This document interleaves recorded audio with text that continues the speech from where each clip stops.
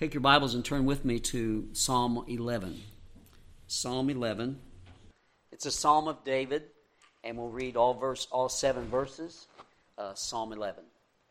In the Lord put I my trust. How say ye to my soul, flee as a bird to your mountain?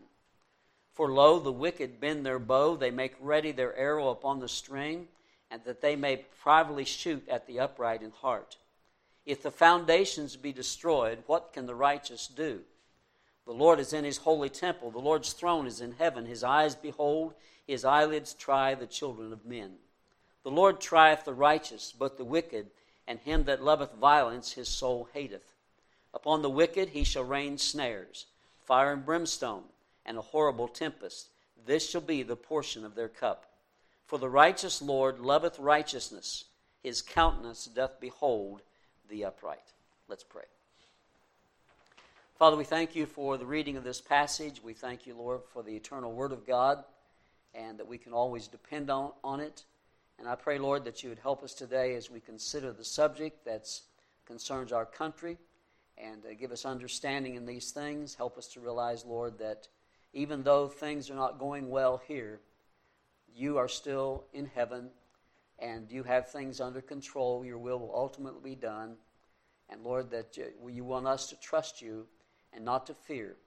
So I pray that you'd give us understanding today about this, and I just pray that you'd comfort our hearts in knowing that you are the sovereign God who knows all, and you're going to make it turn out, Lord, in the way that you win the victory, and we win the victory, and we thank you for that. If there's anyone here today who's not trusted Jesus, I pray that today would be the day of their salvation. We pray in his name. Amen. The psalm we read this morning makes it clear that God in heaven is righteous and that he loveth righteousness.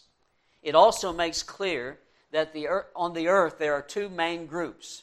There are the righteous, or called the upright, and also the wicked. Now God knows which group you fall in.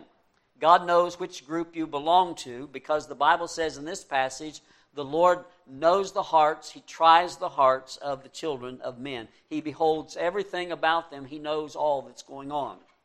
The wicked are seen as attacking the righteous in this passage, and they make ready their bows so as to shoot at them with the intent of destroying their foundations. The psalmist said some were advising him to flee to the mountains, verse 1 says, but his response was he would trust in the Lord. We find that in the beginning of verse 1. He knew that God was observing from heaven, and that he would judge the wicked, and that he would act favorably toward the righteous. The psalmist was assured of that. We need to be assured of that as well. The same scene is being played out today in the United States of America. The forces of evil and wickedness are attacking the very foundations of our country. Yes, we can say America is under attack. As we examine this subject, we're going to consider 3 areas. And first of all, we're going to look at the cause of the attack. Secondly, the components of the attack. And then the correct response to the attack. America is under attack. What's the cause of the attack? Well, I believe the cause of the attack can be found in the enmity that the devil himself has toward God. The devil has an enmity toward God. Matthew chapter 13, verse 37 says, he that soweth the good seed is the Son of Man. And in verse 38 it says, the field is the world, and he that sows the bad seed is the devil. And so the devil is at it, he has been at it, and he's still at it today. Since his fall, Satan has been in opposition to everything that God does. It shouldn't surprise us that he's opposed to regular marriage, because that's God's plan. It shouldn't be a surprise to us that he is opposed to life and in favor of abortion, because God is the one who gives life. Satan is always opposed to anything that God does. God has been at work in the United States from its very beginning. Therefore, Satan is opposed to and he attacks the United States of America. I truly believe that is right. That he is against the United States because God has blessed our country. The evidence of God's work in America is seen in many ways. our heritage, our godly heritage. And even though the devil has done much to change our country, there is still a lot that he has not changed, and he cannot change the heritage of this country, and it's evident if you just look around. I want to look at 8 areas this morning where the godly heritage of America is seen. A godly heritage. In other words, we had beginnings, and a long time after our beginning, where we trusted the Lord as a country. Let's go back. I'm going to make these all C's so they'll be easy to see. But let's go back, first of all, to Christopher Columbus. Christopher Columbus has been maligned by many today, and yet he was a man who feared God and wanted to do what was right. He said this, "Our Lord opened to my understanding. I could sense his hand upon me. So it became clear to me that the voyage, was feasible. All those who heard about my enterprise rejected it with laughter, scoffing at me. Who doubts that the illumination was from the Holy Spirit? I attest that he, the Spirit, with marvelous rays of light, consoled me through the holy and sacred Scriptures. They inflamed me with a sense of great urgency. No one should be afraid to take on any enterprise in the name of his service. And I say that the sign which convinces me that our Lord is hastening the end of the world is the preaching of the gospel recently in many lands." So God impressed upon this man to find a land, which would later become our land, the United States of America. Also following Christopher Columbus was the colonies. Now we're going to look at some things about the colonies. The colonies, actually before the colonies happened, there were the Pilgrims. The Pilgrims came in 1620. And the New England Charter signed by King James I said their purpose was to advance the enlargement of the Christian religion to the glory of God Almighty. Governor William Bradford wrote of their landing, and he said this, "Being thus arrived in a good harbor and brought safe to land, they fell upon their knees and blessed the God of heaven." Now that was before the colonies were actually established. But let's consider the colonies themselves. And we'll look at one example, the Rhode Island. The Rhode Island Charter said this, "We submit our persons, lives, and estates unto the Lord Jesus Christ, the King of kings and Lord of lords, and to all those perfect and most absolute laws of his given us in his holy word." Well, that would sound strange today, wouldn't it? But that was in the very beginning. So, Christopher Columbus, the colonies, and then the Constitution. Now, before the Constitution was the Declaration of Independence in July the 4th, 1776.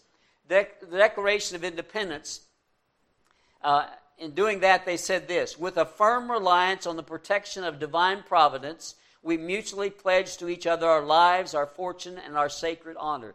They recognized divine providence. That's the hand of God in the affairs of men. Also, then the Constitution came in 1787. James Madison, one of the framers, wrote in 1785, "Whilst we assert for ourselves a freedom to embrace, to profess, and to observe the religion which we believe to be of divine origin." Now this is freedom of religion, not just the Christian religion, but any religion has freedom in the United States of America, and they recognized that way back then. And he says, "The religion which we believe to be of divine origin, we cannot deny an equal freedom to those whose minds have not yet yielded to the evidence which has convinced us. If this freedom be abused, it's an offense against God, not against man. To God, therefore, not to man, must an account of it be rendered." Madison and others knew that men were sinful, and there had to be checks and balances in the government because of this very fact. They also knew that for the republic to succeed, that there had to be good people. There had to be people who feared God. And Reverend Samuel Cooper wrote this in Boston, preached on the Massachusetts establishment of the Massachusetts State Constitution, and he said this, "Virtue is the spirit of a republic, where all power is derived from the people. All depends on their good disposition. If they are impious, factious, and selfish, if they are abandoned to idleness, dissipation, luxury, and extravagance, if they are lost to the fear of God and love of their country, all is lost. John Adams, our second president, wrote this: "We have no government armed with power capable of contending with human passions, unbridled by morality and religion. Avarice, ambition, revenge, and gallantry would break the strongest cords of our Constitution as a whale goes through a net. Our Constitution was made only for a moral and religious people. It is wholly inadequate to the government of any other." They recognized back then it took good people to maintain the republic that we have. Today, we are losing good people. And people are in charge who are not good and don't believe in the Lord, don't believe in the Scriptures, don't follow biblical standards, and the result of that is danger to the United States. Yes, the United States is under attack. And then there's not only Columbus and the colonies and the Constitution, but then there's the commanders-in-chief. The commanders-in-chief. I've written down copied some of the quotes from some of the commanders-in-chief. Let's look at some of those early ones. The first president of the United States was George Washington. He said this: "No people can be bound to acknowledge and adore the invisible hand which conducts the affairs of men more than the people of the United States. Every step by which they have advanced to the character of an independent nation seems to have been distinguished by some token of providential agency. We ought to be no less persuaded that the propitious smiles of heaven cannot be expected on a nation that disregards the eternal rules of order and right which heaven itself has ordained." John Quincy Adams said this: "The first and almost the only book deserving of universal attention is the Bible." If somebody would say that today, they would be mocked and ridiculed and saying that they were doing something wrong to even make a statement like that. Andrew Jackson said this: "Go to the Scriptures. The joyful promises it contains will be a balsam to all your troubles." Abraham Lincoln said, "It is the duty of nations as well as of men to own their dependence upon the overruling power of God and to recognize the sublime truth announced in the Holy Scriptures and proven by all history that those nations only are blessed whose God is the Lord." Calvin Coolidge, sometimes not talked much about, but was really a good man. He said this: "The foundations of our society and our government rest so much on the teachings of the Bible that it would be difficult to support them, and faith in these teachings would cease to be practically universal in our country. It would be hard to support our whole manner of government if people didn't, the large part of them, believe in the Scriptures and what they taught." Well, we've arrived there at this time. And so our country is under attack. Dwight Eisenhower was the one in 1954 who the Congress added the words, "one nation under God." They added those words. And in his explanation of that, he said it should bring great relief. I'm not quoting him exactly, but it should bring great relief to the people of the United States to know that every morning in the classrooms of the United States, the students would be recognizing that our nation was under God. Well, today they don't even have the Pledge of Allegiance. I remember they did when I was in school. In fact, we had a teacher one time. He was in study hall. I might have told you this, I'm not sure. But it was in study hall, and he saw, or somebody pointed to his attention, that somebody had written on the American flag that was hanging on the wall. They had written on it. He got so upset. He said, "If I find out who did that, I'll break their arm." Well, he'd get in trouble today for that, but it was patriotism. I mean, it was respect for our country and honor to our country. And the commanders-in-chief of the past had a regard for the Lord, and that heritage is there. But then also the churches. Men of God preaching the Word of God from the pulpits of the land in the very beginning of our country had a lot to do with the establishment of our country and directing those who adopted the Constitution, directing their thoughts. Great men like Shubal Stearns, John Leland, John Witherspoon, John Waller, and later Jonathan Edwards and George Whitefield and Charles Finney and D.L. Moody and Billy Sunday. In fact, so back years ago, and this quote is known by many, there was a French political philosopher. His name was Alex de Tocqueville, and he said this. He visited the United States of America in her infancy to find the secret of her greatness. And as he traveled from town to town, he talked with people and asked questions. He examined our young national government and schools and centers of business, but could not find in them the reason for our strength. Not until he visited the churches of America and witnessed the pulpits of his land aflame with righteousness did he find the secret of our greatness. Returning to France, he summarized it all by saying this. He summarized his findings by saying this: America is great because America is good. And if America ever ceases to be good, America will cease to be great. I wonder, has America ceased to be good?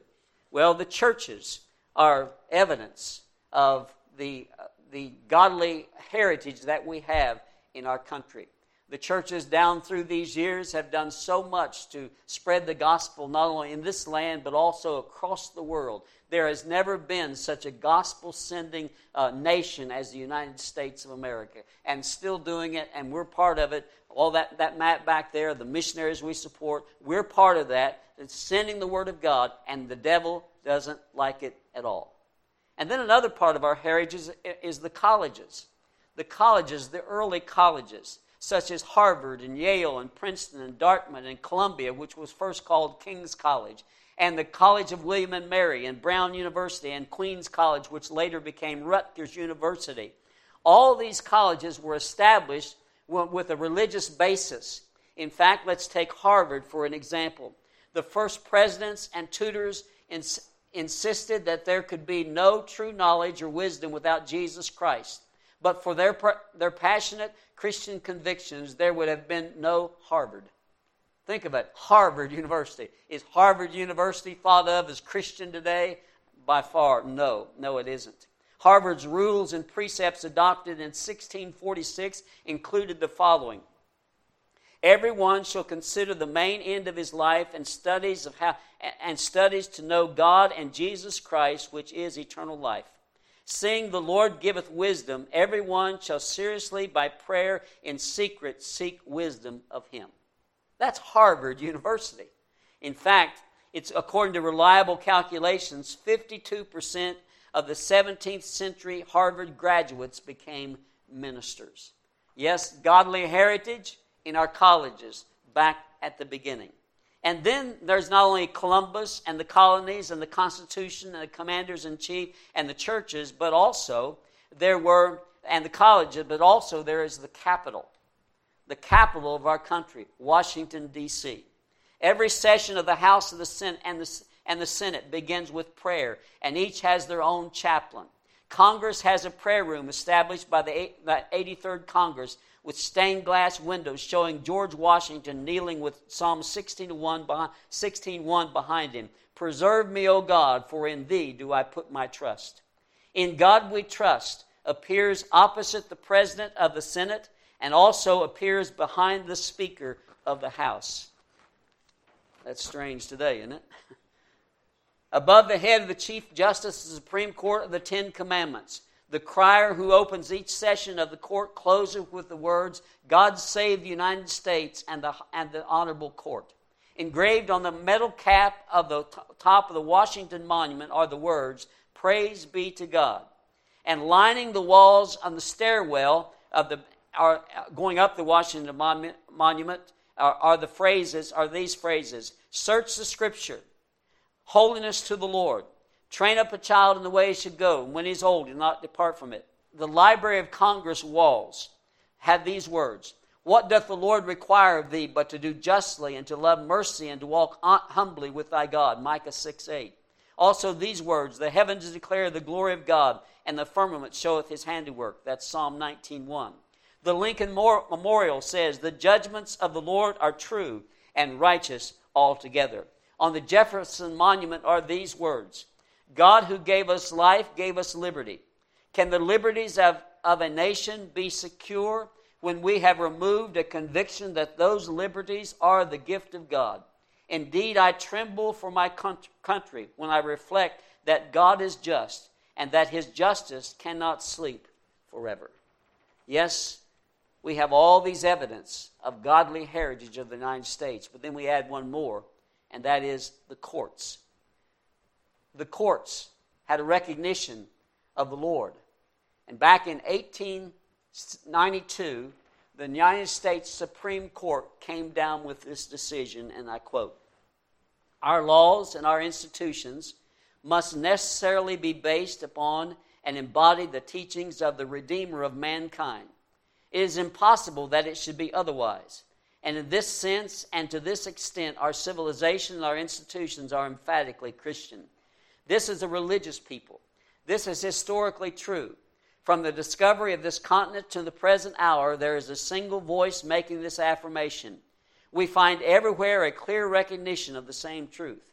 These and many other matters which might be noticed add a volume of unofficial declaration to the mass of organic utterances that this is a Christian nation."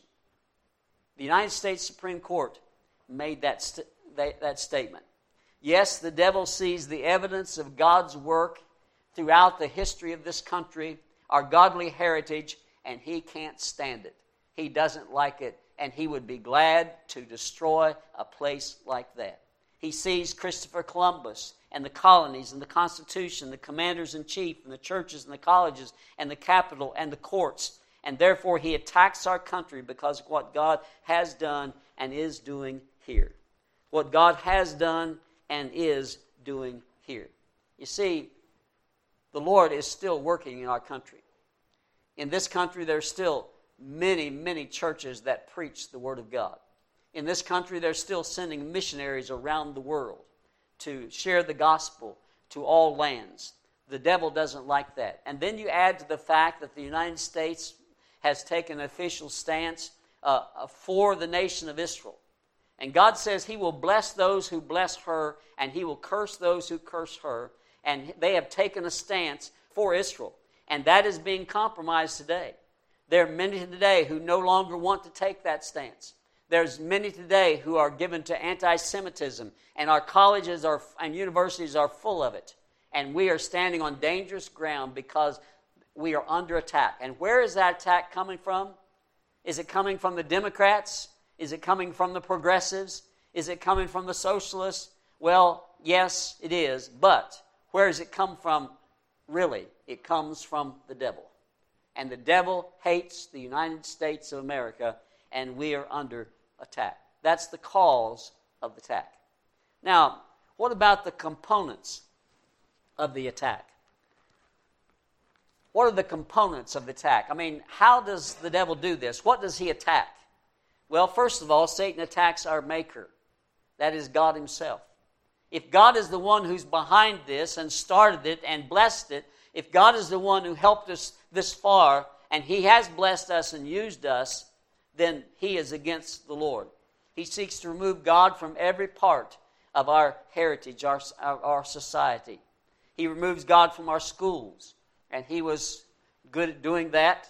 He accomplished that when prayer was removed from schools and reading of the Bible removed from schools. He gets it removed from government, so government no longer depends upon the Lord. From our courts, from our families, from our businesses, from our entertainment, from our history. And there's a rewriting of history today to take out all of these godly heritages. And he's trying to remove it from the Pledge of Allegiance. We say it, one nation under God, and there's been attempt after attempt to officially take that out. It hasn't happened yet, but they're going to try to do it. And for years and years, they've been trying to take "In God We Trust" off of our coins. Why would they do that? Because they're against God. And the devil is against God.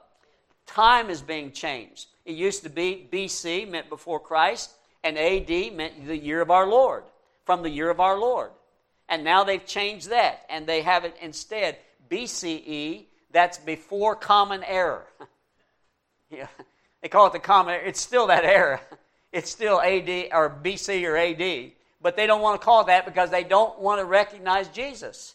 And so they say BCE or CE. We're living in 2021 CE by their estimation.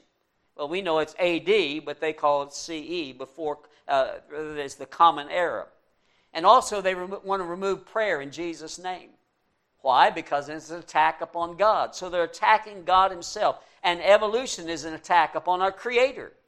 And so he's attacking our Maker himself, the Lord. Also, Satan's attacks are against our moorings. Now, it's an old word, but mooring means that which secures us. What secures us? Well, one thing, our heritage, which I've just mentioned. That secures us in a sense. We know something about our beginnings, but there's attempts to discredit men who had a great part in the founding of our country.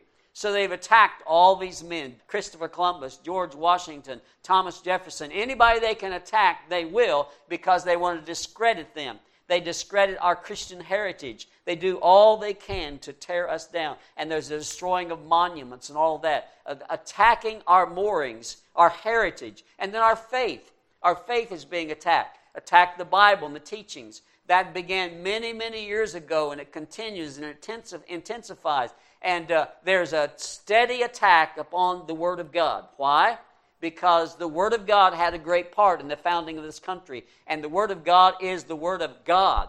And the devil is opposed to God. And so he attacks our moorings. And that is the thing that secures us.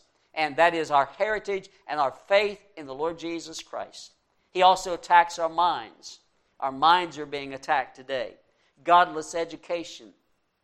I mean, if you are a parent who have a child that's college age, if I were you, I'd very much hesitate to send them to a secular university. Why? Because they will do everything they can to tear down the faith of your child. All that you've instilled within them for the past 18 years, they'll do all they can to tear that down because the devil is attacking the minds. There's what's called values clarification today. And they're mixing up everything about values that we have. And then there's evolution, of course, it's been taught for many years. I like this explanation of evolution. Let me read it to you. It's very quick. Nothing times nobody equals everything. That's evolution. Nothing times nobody equals everything. Well, they attack our mind. The news media today is controlled. The major news outlets are controlled by those of progressive thought who do not in any way bow in allegiance to the Lord. In fact, they're opposed to His Word, they're opposed to His standards, all of that. They're opposed to our country. And if you watch the major news today, you get the sense that they don't like the United States. Why? Because America is under attack. The devil's orchestrating it, but it is under attack. The movies today. It's hard to find a movie that you can watch without immorality and terrible words in it. And it's just the way of saturating our minds and attacking our minds. The devil attacks our minds. He attacks our morals through pornography and abortion. Abortion is tied to morals because America wants to live as they want to live. They want to commit the sin that they want to commit. And if there's any result from that, they want to just destroy it and take care of that child. And it's the devil behind the scene attacking our morals and just doing away with them. So fornication today is accepted. It's not accepted by God. It's never been accepted by God. I don't care who does it. It's not accepted by the Lord. And the Lord says it's wrong. Homosexuality, it's LBGTQ, and they keep adding ones. Lesbian, bisexual, gay, transgender, queer, or questioning, and they keep on adding others. But it's all confusion. And it's all from the devil. And he's attacking our morals in our country. He also attacks our message. And for years, it's been happening in mainline denominations where the message of the gospel has been attacked. The message of the Scripture has been attacked. And so there's churches who have church every Sunday, but they do not believe the Bible. There are churches who meet every Sunday, but they do not believe the Scripture. They have homosexual pastors. They ordain women, which is opposed to the Word of God, I believe. And they just have let down any standard. They're not opposed to abortion. So many things, and the devil has been attacking our message, and he dilutes the message from these people. They question what we preach, and they question the fact that we say that there's one way to heaven and only one. That's considered narrow and bigoted, and it's questioned. They'll do all they can to stop evangelism. And so in the United States of America, at any given time, there are cases where people are being sued because they witnessed in public. And so they're attacking that. They're attacking our pulpits and trying to silence our pulpits. And I believe that the whole COVID thing was used of the devil to try to silence churches. It got to where some couldn't even sing. And they couldn't meet. And it was just a control. And if they were allowed to, they would control that more and more and more. And if they continue to have their way, you mark it down, it's going to come. The persecution of Christians and churches. So what are the components of the attack? Well, all these things we've mentioned. The devil attacks all those things, and he's doing it today. But then what's the correct response to the attack? What's the correct response of the Christian? Well, first of all, you need to put your faith and trust in Jesus as your Savior. You see, if you haven't trusted the Lord as your Savior, you might say, well, I'm not on the wrong side, but you are. You might say, well, I'm not progressive. I'm not any of those things. I'm not a socialist or a communist. I don't believe in those things. But you don't trust Jesus Christ as your Savior. The Lord says you're either for me or against me. And you can't be both ways. So if you haven't declared your position as a person who trusts the Lord Jesus Christ and you love Him and you serve Him, then you're really on the other side. You remember Psalm 11 we just read? The Lord says there are two groups of people. There's the righteous or upright, and there's the wicked. And you might say, well, I'm not wicked. But if you reject the very Son of God who loved you so much that He came to this earth to die for you, if you're against God that much that you would reject His precious gift of His Son to come and die for you, then God would say you are in the class of the wicked. There's the righteous and the wicked. So the first thing you need to do as a correct response to the attack on America is make sure that you have trusted the Lord as your Savior. The battle is for your soul. Therefore, trust Jesus, and the devil will lose because he will lose you. So trust the Lord. The second thing, as a Christian, you present your body to the Lord. Romans 12, 1 and 2 says, I beseech you, therefore, brethren, by the mercies of God, that you present your bodies a living sacrifice, wholly acceptable unto God, which is your reasonable service. In other words, you say to God as a Christian, Lord, I am not my own. You bought me, you paid for me, you saved me, you rescued me, you make sure that I'm going to go to heaven and not go to hell. I belong to you, Lord. Whatever you want me to do, I will do. You need to do that as a Christian. Every Christian needs to do that. It's just not a person who says, I'm going to be a missionary that needs to do that. Every Christian needs to say, Lord, I'm yours. And I present my body to you. Do with me as you want. That would solve the problem. Anybody deciding whether they're going to, if they're a Christian, deciding whether they're going to do drugs? Well, you just say, would God want me to do that? I mean, illegal drugs? Would God want me to do that? It should solve the question of whether you're going to smoke. Would God want me to do that? This is God's body, not mine. I present my body to Him as a living sacrifice, wholly acceptable in the Lord, which is my reasonable service. Are you going to give yourself to drink and be controlled by that? The Lord says, not if you're a Christian, you wouldn't. So there's all kinds of decisions you can make that you make because you're a child of God, and you've made that decision. You're going to present your body to the Lord, and that solves a lot of things. So the second thing is present your body to the Lord. The third thing is this: put on the whole armor of God. I mean, we're in a fight. We're in a battle. There's an attack going on. It's not just on the United States of America. It's on the Lord and His people. There's an attack. So what should you do? Put on the whole armor of God. The Lord says we wrestle not against flesh and blood, but against principalities, against powers, against the rulers of darkness of this world, against spiritual wickedness in high places, Ephesians chapter 6. So put on the whole armor of God, He says. The whole armor of God is the girdle of truth. Live with the truth governing you. The truth is what's found in the Word of God. You have the girdle of truth. Have the breastplate of righteousness. In other words, you do what is right.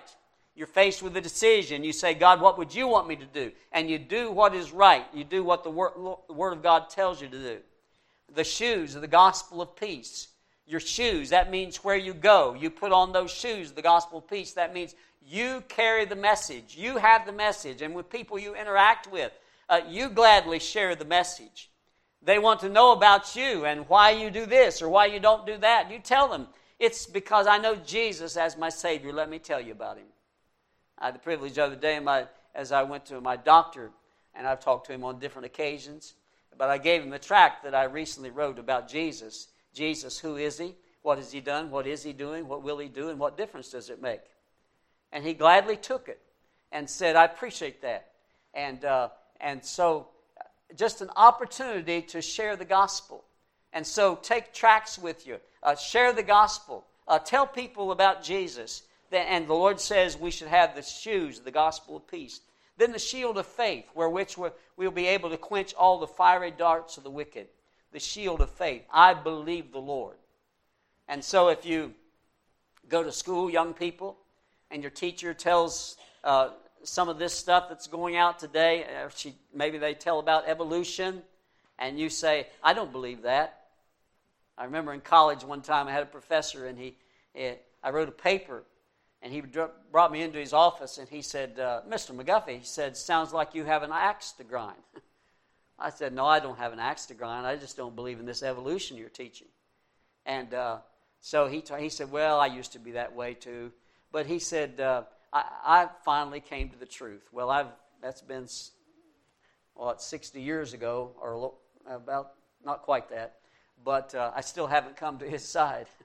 But we have to know what we believe, the shield of faith. And you'll quench the fiery darts of the wicked. Young people today are having a lot of fiery darts thrown at them. How are they going to stop those? They have to say, I know what I believe. And I have the shield of faith. I trust the Lord. And they stop those fiery darts. And then the helmet of salvation. Know that you're saved. And then the sword of the Spirit, which is the Word of God. Know the Word of God. Have it so you can use it as a sword. In this day of so many lies, you need to have the Word of God. And then praying always, he says. Praying always. So how are we going to combat this attack? How are we going to have the correct response to this attack? Put on the whole armor of God. And then press on towards the goal of righteousness. Philippians chapter 3. Paul said it like this. Let me read it to you. Philippians chapter 3. Not as though I had already attained, either were already perfect, but I follow after it that I may apprehend that for which I am apprehended of Christ Jesus. I want to lay hold on that God laid hold on me for. Brethren, I count not myself to have been apprehended, but this one thing I do, forgetting those things which are behind, reaching forth to those things which are before, I press toward the mark for the prize of the high calling of God in Christ Jesus.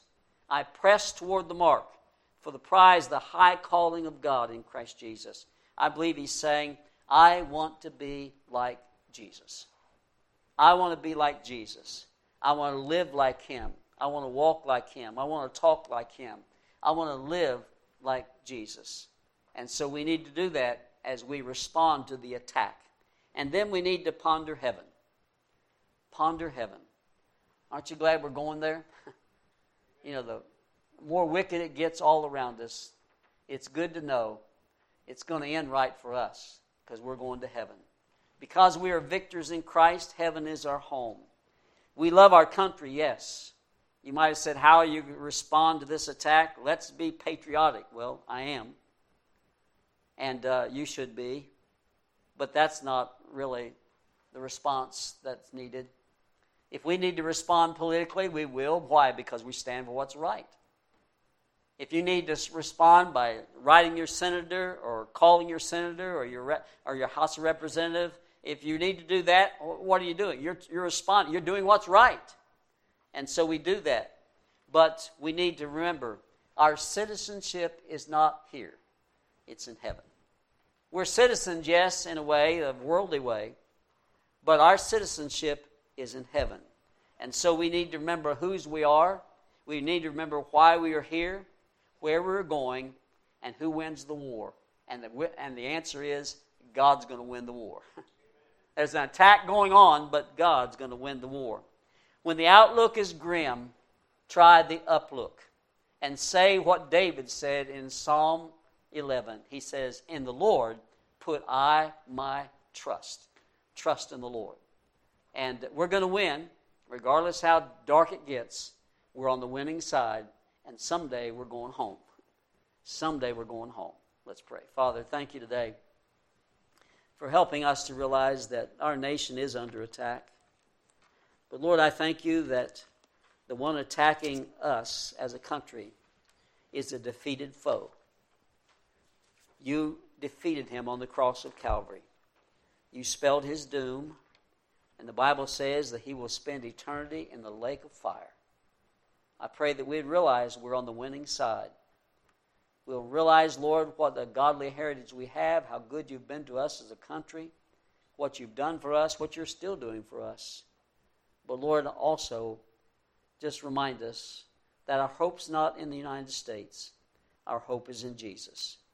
And you are going to win, and we thank you that we're on the winning side with you. We pray in Jesus' name.